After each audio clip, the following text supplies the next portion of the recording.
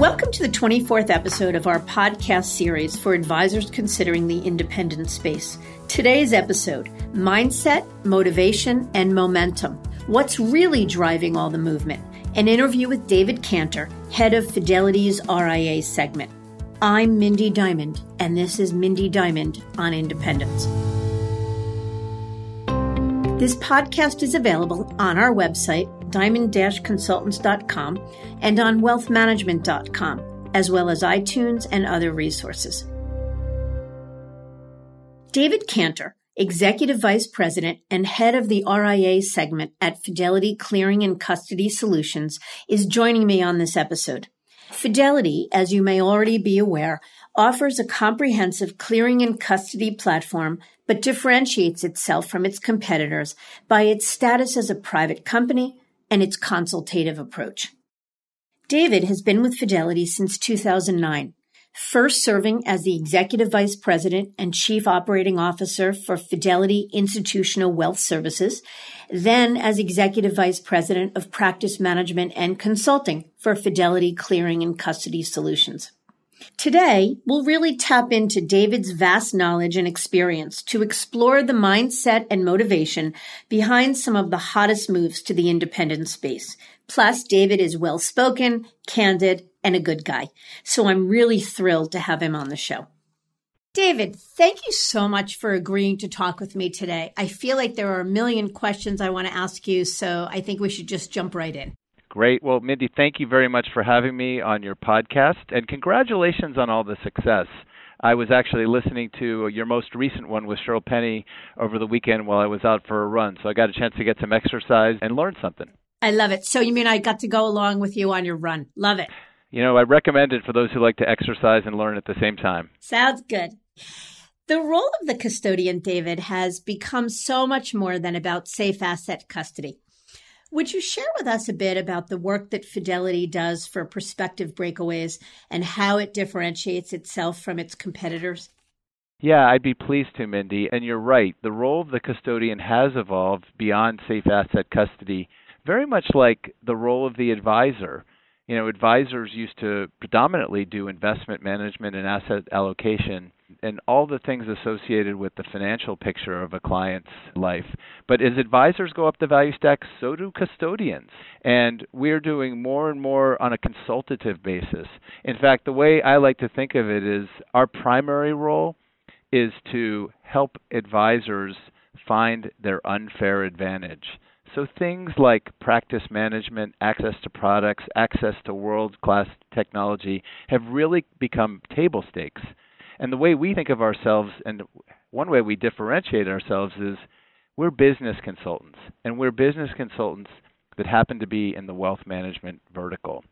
And the way our team works, no matter what your role is in our organization, we're trying to help breakaways, because you did ask me about breakaways, figure out why independents may be in the best interest for themselves, their clients, and their families. Tell us, David, why is the Fidelity status as a private company? Why would that be relevant to an advisor? Well, we are very proud of our status as a private company. And the reason we think it's helpful for an advisor, whether you're an existing advisor with us or a prospective one, is that our status as a private company, and we've been this way throughout our history for over 70 years now, it enables us to invest for the long term and invest for the long term in somewhat counter-cyclical points in time in ways that public companies, and there's some great public companies out there, but they can't due to the quarterly earnings cycle, the quarterly earnings pressure. So it enables us to double down in our technology investment, for example, when times are not as robust. Take 2008, 2009, for example. We actually rolled out a new technology platform for our clients. And we generally see opportunity in these counter-cyclical points in time. Got it. Okay, so not only has the role of the custodian expanded, but the independent space has morphed into something that might have been unimaginable, I think, to any of us a decade ago. And part of that is the multi-billion-dollar teams that are regularly and routinely leaving the wirehouse world to become entrepreneurs. And I think it's amazed all of us. What do you think some of the factors are driving this momentum amongst advisors, actually at all asset levels, but particularly amongst the top producers of the lot? Sure. There's a saying, if you listen to music and you like Willie Nelson, there's a refrain, Mama, don't let your babies grow up to be cowboys. And I would sort of turn it to the positive, Mama, please let your babies grow up to be fiduciaries. And I think the fiduciary trend is probably first and foremost for all of the new entrants, regardless of size. In fact, Mindy, my favorite report in the advisory space just came out earlier this week. It's called Evolution Revolution. It's put out by the Investment Advisor Association, a key trade group for our space. And the number of RIAs continues to grow. As a matter of fact, it grew 3.3% in 2018 versus 2017, and that's on the heels of 3% growth the year before. So the number of advisors continues to grow. And your question about the transition to the independent model, Tiburon Strategic Advisors, an independent research group, estimates that in 2016, there were 644 broker transitions to the independent model, comprising about $150 billion in assets. So the trend is clearly there. It's accelerating. And we've done our own research. Our 2018 Fidelity Advisor Movement Study found that those choosing an independent model, and here it asks about both RIAs and going to independent broker-dealers, it's gone up from 50% of the movers going to these channels to 64%. And a full 25% of the movers chose the RIA model.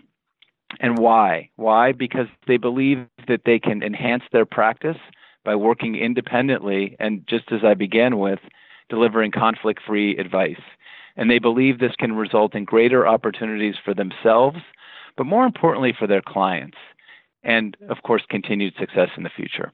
It's interesting. I guess a couple of comments. One is that I'd add that one of the factors driving the momentum, what you're talking about is the pull toward independence. But I think there's also the push factor, and that's the frustrations and limitations that the big firms are increasingly putting on advisors of all sides. That is probably most frustrating the bigger or the more sophisticated the team is. But I do want to make one comment or ask you a question. In my world, in my view, in talking with advisors, wirehouse advisors actually think of themselves as fiduciaries, because what they think of themselves as is always putting the interest of their clients first, regardless of what standard they're held to. So can you weigh in for just a second on the difference between actually being a fiduciary and just thinking of yourself as one? Mindy, it's a great point and a great question, because the fiduciary duty, as I like to say, and I think you know this, I'm a recovering lawyer. I actually got my start forming RIAs back in the mid-'90s in Northern California. So I've been in this space and at this for a long time. So the fiduciary duty is not self-executing. But what I think is a primary difference, and you touched on it a bit, is when you're working for another firm, if you're working for a big firm such as a wirehouse, despite the fact that you may be acting as a fiduciary, there still are certain guardrails in terms of the products and services and activities and downright capabilities that you're allowed to offer your clients. We find that this is a common refrain, perhaps a common frustration from the wirehouse advisors we're talking to. We hear I can only use this type of technology solution because it's mandated for all 11,000 advisors at my firm. We hear that we can't do any custom reporting because the compliance policies and procedures have to sort of revert to the mean. So customization, the ability to provide broader, more expansive and tailored services along with being fiduciary, is something many advisors we talk to are longing for, and in fact, one of the drivers that I think you touched on. Okay, got it. That makes good sense. So I'd love to focus a bit on the top end of the market. I know that Fidelity has recruited some of the biggest and best advisors in the country recently. And I get that you need to protect your client's privacy, so you may not be able to share some details, but I'd love it if you're able to share with us some of the stories behind the moves. Like, who are these advisors? How much were they managing? Where did they come from? What drove them toward independence? And whatever else you think is appropriate.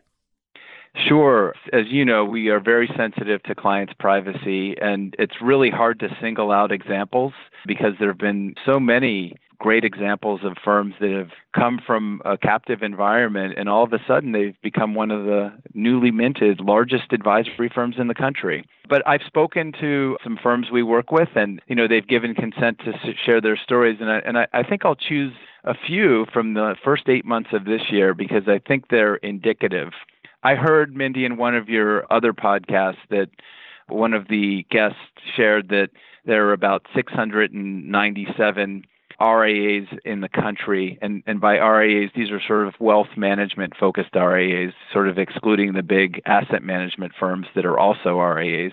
But 697 that have $1 billion or more in assets under management. And this is an area we've been very focused on. We often do it in conjunction with our family office business, and I'll talk more about that later if we have time. But one example that I think is probably right on point, in June of this year, we helped the path to independence for a firm called Core Private Wealth. And Core is a firm based in New York City with offices on the West Coast as well that comprised of 5 partners, and interestingly, a multi-generational group, and was operating as a true ensemble within the wirehouse. But for many of the reasons we spoke about, the desire to not only act as a fiduciary, but leverage world-class technology, access to a broader array of products and services, and go beyond what was mandated by their former employer, they chose to go independent after a long process. And so Core Private Wealth instantly became one of the largest advisory firms in the country. They filed their ADV, they moved into office space, and they're past the transition phase and into what we call the stabilization phase. So that's just one example. Oh, and by the way, I think they're also indicative because you're seeing more and more of these large teams that serve ultra-high net worth families. And that's precisely the space that Core plays in. Yeah, that's such an interesting description, and thank you for sharing it. Interesting because probably from where I sit, the thing that's changed the most in the last couple of years is the number one rejoinder we got more often than anything was, I would love to be independent. It's appealing to have more control and more freedom, but I run an ultra high net worth business. My ultra high net worth clients wouldn't respond to my being independent. And what you're saying is that a business like Core with $4 billion in assets under management and ultra high net worth clients chose independence because they were servicing ultra high net worth clients. That's precisely right. And one of the things that I can tell you was attractive to them was the fact that we have our family office business. It's a business we've been in for over 10 years here at Fidelity.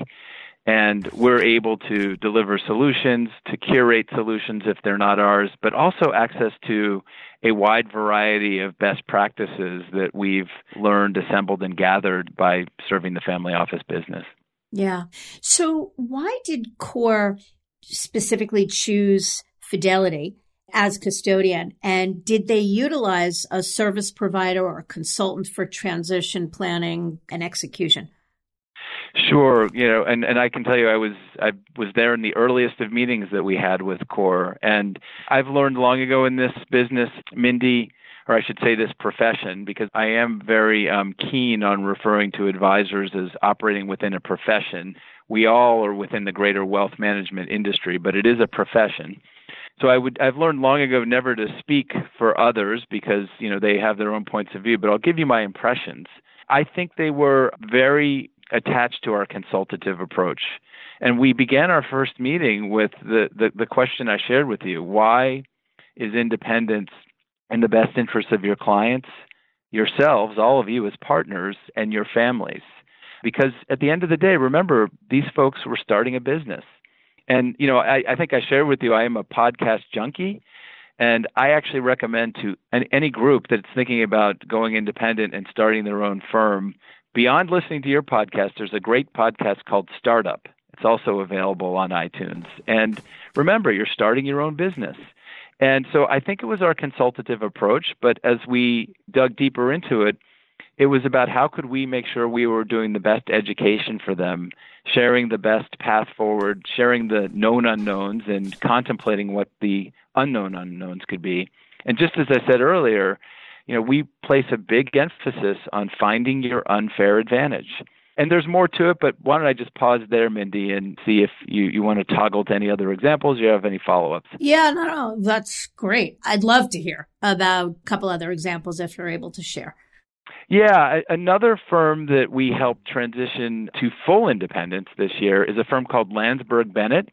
And this is a firm that had been in the independent broker-dealer model, at a firm that offers an independent model, but not fully independent. You're still drafting off of this firm's ADV and required to operate within their technology, their policies and procedures, and their sort of what I'll say one-size-fits-all financial arrangement vis-a-vis the firm and the advisory team working within that model. And this firm had similar desires, but I'd say not only had they been halfway independent because they were within an independent broker-dealer model, they really wanted more and more flexibility in terms of the products they could offer, the services, the investment styles, because they were sort of put within certain guardrails. And similar story. They wanted flexibility and choice for their clients.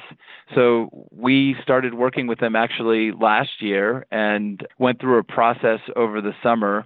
Because they were within an independent broker-dealer model, they actually had to resign and give notice. So it's a little bit different transition process. And we're pleased to help Landsberg Bennett, a young, multi-generational group of partners, serving the high net worth and the ultra high net worth business. And how much in assets under management, David? They're about 600 to 700 million in assets under management. Got it. It's so interesting to me, again, that I think a lot of advisors think independence is independence. So if you're at an independent broker-dealer, or alternatively, you're moving from a wirehouse firm or traditional brokerage firm as an employee to independent broker-dealer, it doesn't really matter whether you're independent broker-dealer or RIA, you're still independent. And what you're talking about here is the operating with guardrails. I actually like that term of art because I think that that's right, that those guardrails can oftentimes create a model that advisors outgrow. And it sounds like that's the case with this team. So did this team, since they were already independent, was the transition and the execution of getting it off the ground, going from IBD to RIA, was it as onerous? Was there as much involved as for a traditional breakaway from an employee model? Yeah, it's a good question. And, back to my earlier disclosure, I never can speak for folks in terms of what is in their hearts and minds. I think it is easier because their clients are used to operating with them as the advisor. And in general, in the independent broker-dealer model, the clients are actually the clients of the advisory team and not of the firm. Right. And that's a big difference. However, one thing I will say is that when you're starting your own business, and when you're a team within an IBD, in many cases, you haven't formed the operating entity, be it a corporation or an LLC. You still have to go through the regulatory process and file your Form ADV. And it's all the business startup things that are consistent with starting any business, whether it's office space, technology, and standing up a new business. So, and I left out the fact that you have to, attend to the relevant HR elements of this. Mm-hmm. So I think it is easier from a client perspective, but there still are, the rigors of just in general business startup and business management. Mm-hmm. Got it. And if I could add one other thing, which I think is key, we and my team, myself personally, we spend a lot of time studying other professions and industries. I'm a member of a group called Boston Harbor Angels, working in the startup community, because, again, any business, there are common refrains when you're doing a startup. But you have a huge advantage in this wealth management space is you generally begin with clients. And you already have the most important thing of any business is clients that are going to generate a source of revenue for you. So that's where the role of custodians and other partners in this RIA ecosystem, such as yourself, can help with the other business management elements that are so important. Yeah, I think that's spot on. Was there another example you can share with us, David, another breakaway team? Well, this year has been really ripe with some good examples because for all the reasons we've been speaking about, there is this movement toward independent, full fiduciary advice models. But I'd share one that we worked on together, the Wyeth team out of Pennsylvania. And this was one, you've asked me about partners. This was one that we collaborate on with your team, with the Dynasty team, and of course, Fidelity. And I'd say that there were similar reasons and drivers for this team, and a young team, as you know.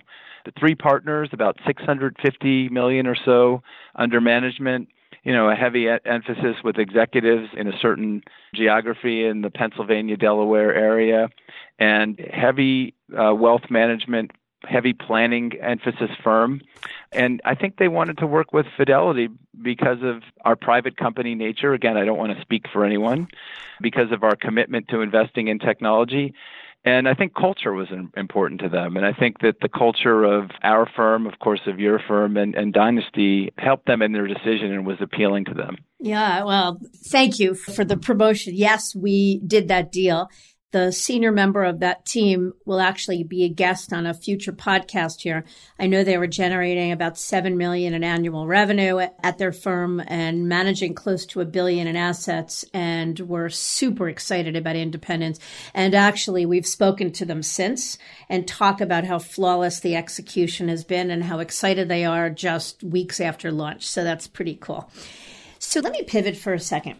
Getting from here to there, meaning going from being a captive employee to being an independent business owner by waving a magic wand is probably every prospective breakaway's dream.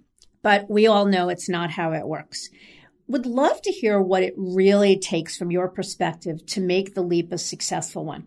So a couple of points there. What are the options for accessing capital or unlocking some liquidity on the way in? Because that's always a huge thing, not only because an advisor is likely comparing it against options where a big transition check is being waved at them, but also many of them walk away from a large sum of unvested deferred comp and don't want to do so without being made whole on that and protecting themselves. So let's start there. The getting from here to there, what's involved, and what are the options for accessing capital or accessing liquidity? Sure. And as we like to say, to paraphrase a commercial that was, I think, on in the 70s, and I'm paraphrasing here, we believe an educated prospective client is going to be our best client. Because to make this leap successful, it does take preparation and education. And we view our role, as I was sharing earlier, as curators of information, as consultants, to help folks understand this RIA ecosystem, which is expanding and becoming more and more complex all the time, certainly since I started in this profession back in the mid-90s. So it's really about education, but then it becomes planning and preparation. And that's a big emphasis that we place on things. In terms of accessing capital, there are more and more choices. And we started about 3 years ago something we call our M&A Leaders Forum. This M&A Leaders Forum brings in experts from the strategic acquirer world, firms such as Hightower, for example, of Wealth Partners Capital. Private equity firms are members of this forum, investment bankers and strategic advisors, as well as firms that are RIA acquirers. And the good news, if you're either in a wirehouse setting or an independent broker-dealer setting, or you're an existing RIA, there's never been as much access to capital as there is now. Money is flowing to this profession because it is a growing business. People want advice, and they deliver consistent revenue streams. So part of our job is to help a team sort out what we call their options for independence. Do they want to form their own business? Do they want to partner with another firm? Do they want to become part of a strategic acquirer like a Hightower? Do they want to work with a firm like a Focus Financial? And so our job, in addition to consulting, is to help them understand those options available within this RIA ecosystem.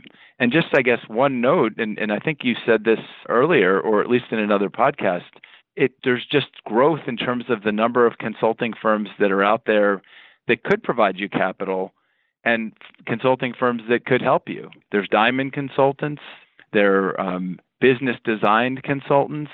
There are compliance consultants. There's any number of technology platforms. And our job, I think, is to share experiences and help breakaways navigate this marketplace and ecosystem. I actually refer to all of this support as a cottage industry that's been really born to support the breakaway advisor.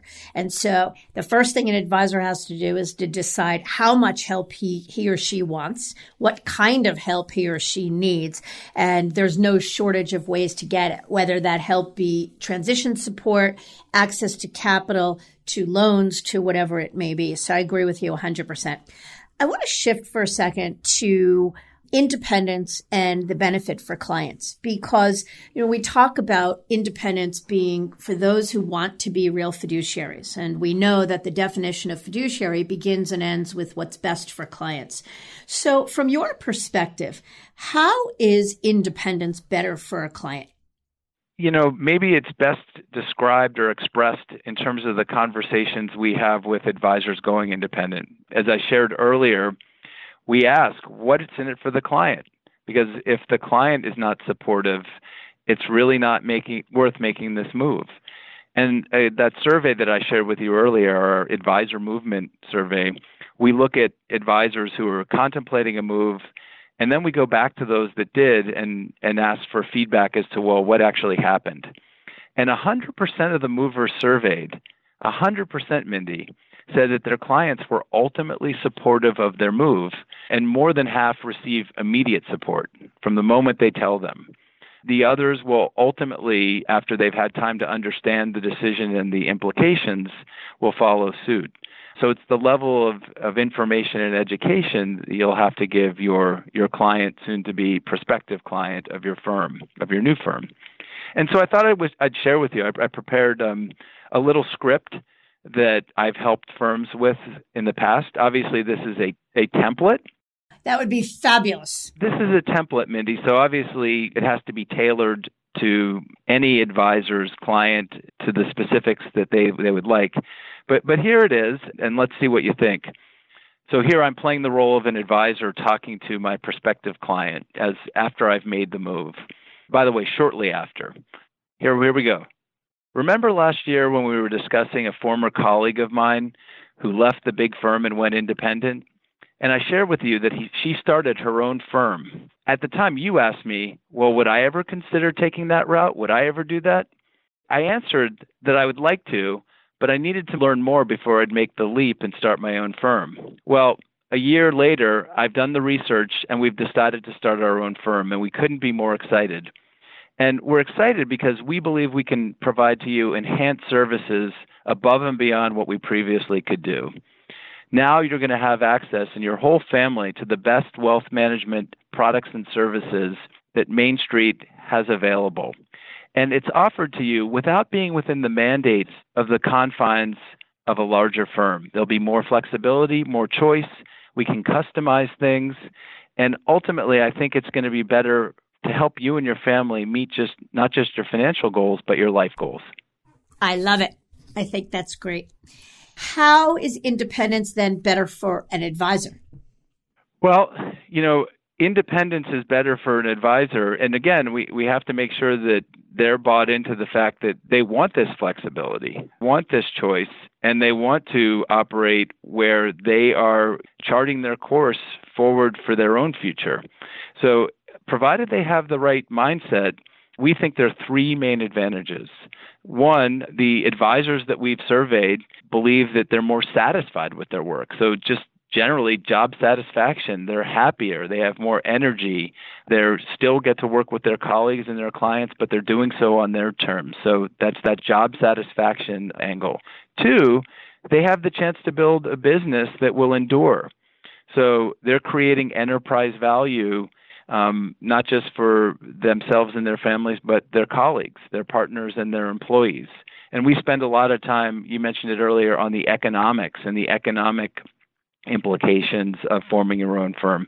It's a great way to build economic value. And I guess the third part of it is the culture that they get to create. It's probably related to job satisfaction, but the culture of owning your own business, the culture of developing that next generation talent, the culture of running a firm in the way you really want to. And that's what we hear time and time again. I think the most important stat I would give you is I have never talked to a firm that's gone independent that wanted to go back. Mm-hmm. Certainly, there have been firms that have decided to take some liquidity by doing a transaction with a private equity firm or a firm like the Focus Financials of the world. But I've never seen a firm decide they want to go back and rejoin the wirehouse. I think that's very rare. I'm sure it must happen, but it hasn't happened in my direct experience. Actually, I'm smiling because just 2 weeks ago, I ran into the first, a team that had been independent. One of the members had sold his small independent firm to a wirehouse, or he moved to a wirehouse because as a one-man band 15 years ago, I don't think the cottage industry of support was there in a robust enough way. And he was a one-man band and got tired of it and thought that he would be better off back at a major firm. He spent the last 15 years at a major firm, and he called me because, in fact, now he's tired of it. All the pushes and pulls you and I talked about earlier, he's fed up with, and now he's looking to go back to independence, obviously, in a more robust way. So I agree with you. There aren't many, but there are some. Sure. Well, there's always examples, I guess. Yeah, exactly. All right. So one of the things I think that concerns a lot of folks are the logistics. You know, we talk about sort of blithely that everything that they are able to do for clients as an employee of a major firm, they can replicate as an independent. Specifically, how does an independent RIA get access to or able to offer credit cards or access to lending or investment banking or insurance to his clients? Sure. Well, that's a key role of a custodian. One of the things custodians do beyond asset custody is offer access to products, services, technology, such as the ones you mentioned, credit cards, lending, either through margin or other facilities, access to insurance products. And if we can't offer it directly, I think one of the beauties, and I think more and more prospective breakaways are becoming aware of it, suddenly you have access to coverage of the best of the wealth management space can offer. And the wealth management space in terms of products, services, suppliers, if you will, or manufacturers, the RIA space is among the hottest right now. So on day one of becoming independent, a firm may have access to higher quality products and services and higher quality coverage than ever before. So that's one of the things, as I was sharing earlier, as we help firms explore their options for independence, that we spend a lot of time on. You know, what are the products and services that they're looking to avail themselves of? We actually call that a mapping exercise, mapping the products and services they need to the clients that they would avail of. Okay. But how about technology in the RIA space? Like, how would you say it compares generally to the wirehouse world? And I'm going to ask you a specific question. I know that the wirehouses, all of them, the major firms have made major investments of late in technology, and a lot of it deploying machine learning or artificial intelligence as a way of helping advisors grow or further mine their books. How does technology compare? Would an advisor have to sacrifice anything in terms of access to cutting edge technology if, in fact, he went independent? The answer is, I don't think they have to sacrifice anything at all. I believe that the technology choices available for advisors are, in fact, more robust and, importantly, more customizable. When you're working at a large firm and they have made investments in technology, remember, this is for a group of thousands of advisors. When you're charting a technology solution for your own firm, you can, working with custodians, consultants, and the technology providers themselves, craft the solution that you want. And do so with firms that have been curating, building, and offering technology to advisors for many, many years. So whether it's performance reporting, whether it's CRM systems, whether it's modeling and rebalancing, whether it's planning modules, there is best of breed out there. And some of these companies actually make instances for the larger firms, instances of their technology. And at Fidelity, it is a huge commitment of ours. Mindy, I think you know our parent company purchased a firm called eMoney Advisor several years ago, which is a world-class financial planning module, but more importantly, a portal designed to communicate between advisors and their clients. So we're big believers in technology as a way to deliver an enhanced client experience, but also make advisors' lives much more easy and efficient. And I guess if I have time, I'll go on to two more aspects that I think are important to your question. Go ahead. Go for it. Yeah, artificial intelligence is clearly the buzz, and I want to talk about that. But let's not forget digitization. Advisors and all of us need to digitize our businesses to make it more elegant and easy for clients to consume the services, and also easier on the advisors. I can't think of a business today that doesn't have a digitization strategy.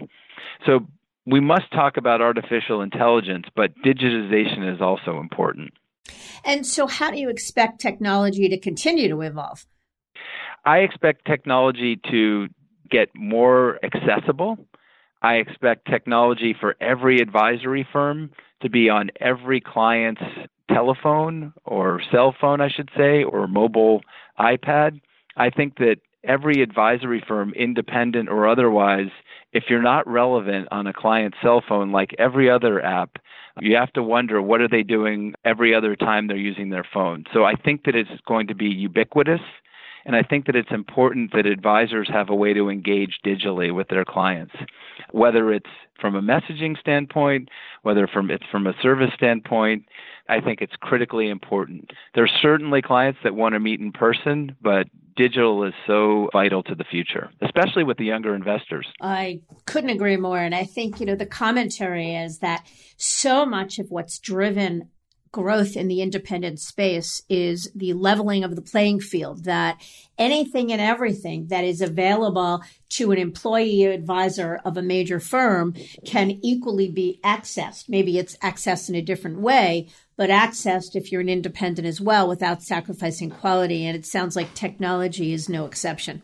Exactly.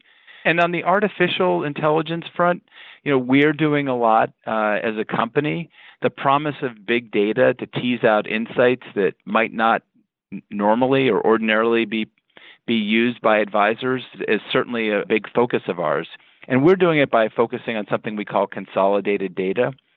And that's to recognize how do we provide a more complete picture about the investor to the advisor, and using data to identify substantial events that could affect an investor's life, that do affect an investor's life, to help advisors with prompts to better serve their clients. And so I think this is going to be a big focus for us. What we're trying to do is serve these digital solutions, these artificial intelligence solutions that we're creating here at Fidelity to all of our advisors.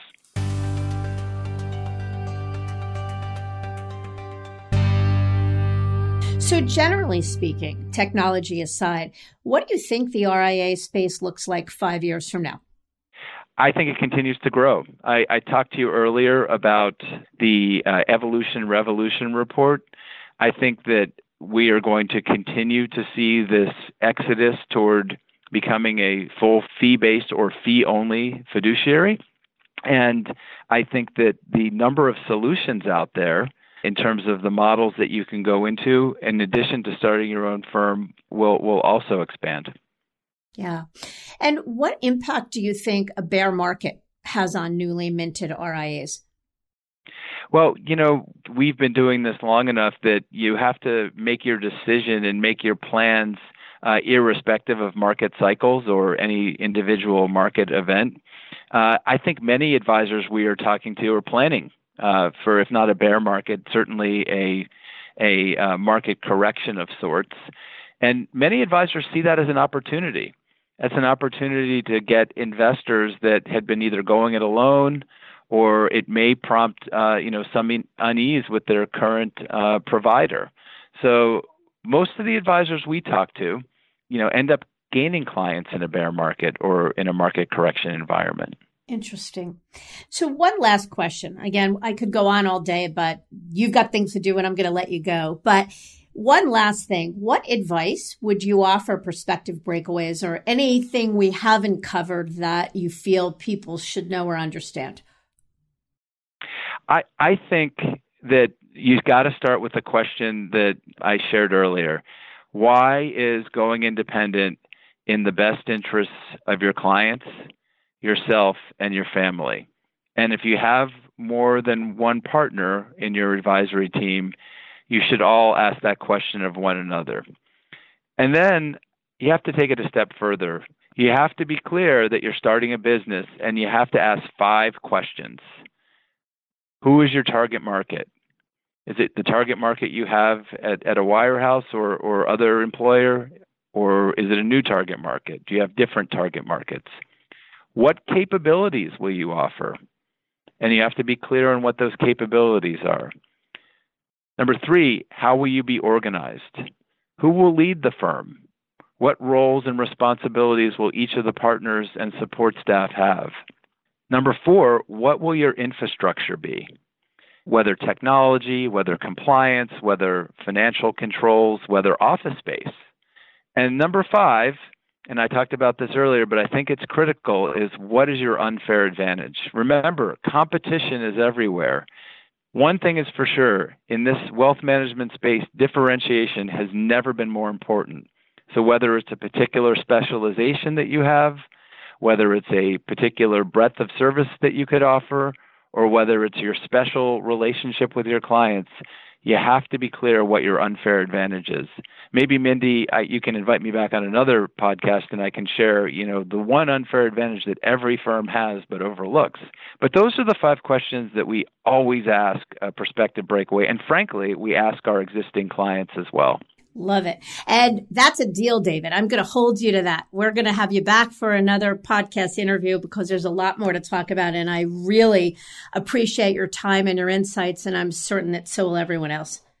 Well, thank you, Mindy. Congratulations. And here's to your continued success. Thank you. Thank you again.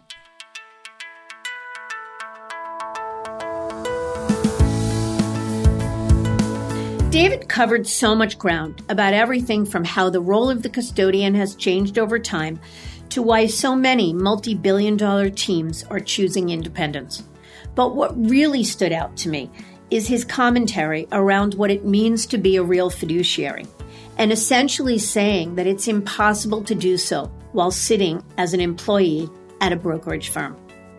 In our next episode, I'll be exploring the motivations behind advisor movement, the pushes and pulls as we call them, and talking about things like what's inspiring folks to jump ship from where they've built their life's work to pursue other firms or even business models.